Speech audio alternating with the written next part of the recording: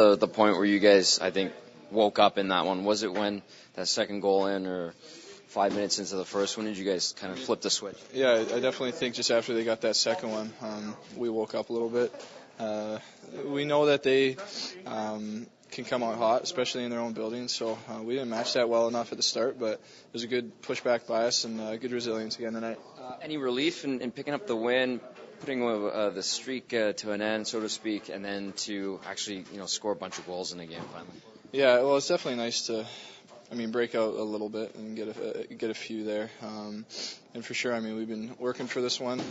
Thought we played a really good game actually in Nashville. Just couldn't get that one to tie it up. But tonight was not the best start. But like you said, as we went on, we got better. How about Al's performance tonight? He comes in tough situation early in the game.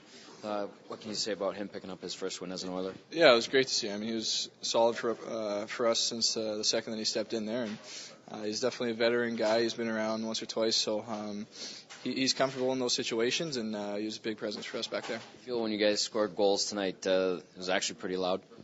Yeah. I think usually when we come here, a lot of Albertans come down and cheer us on. So it's nice to see, especially on a long roadie like this, get some fan support.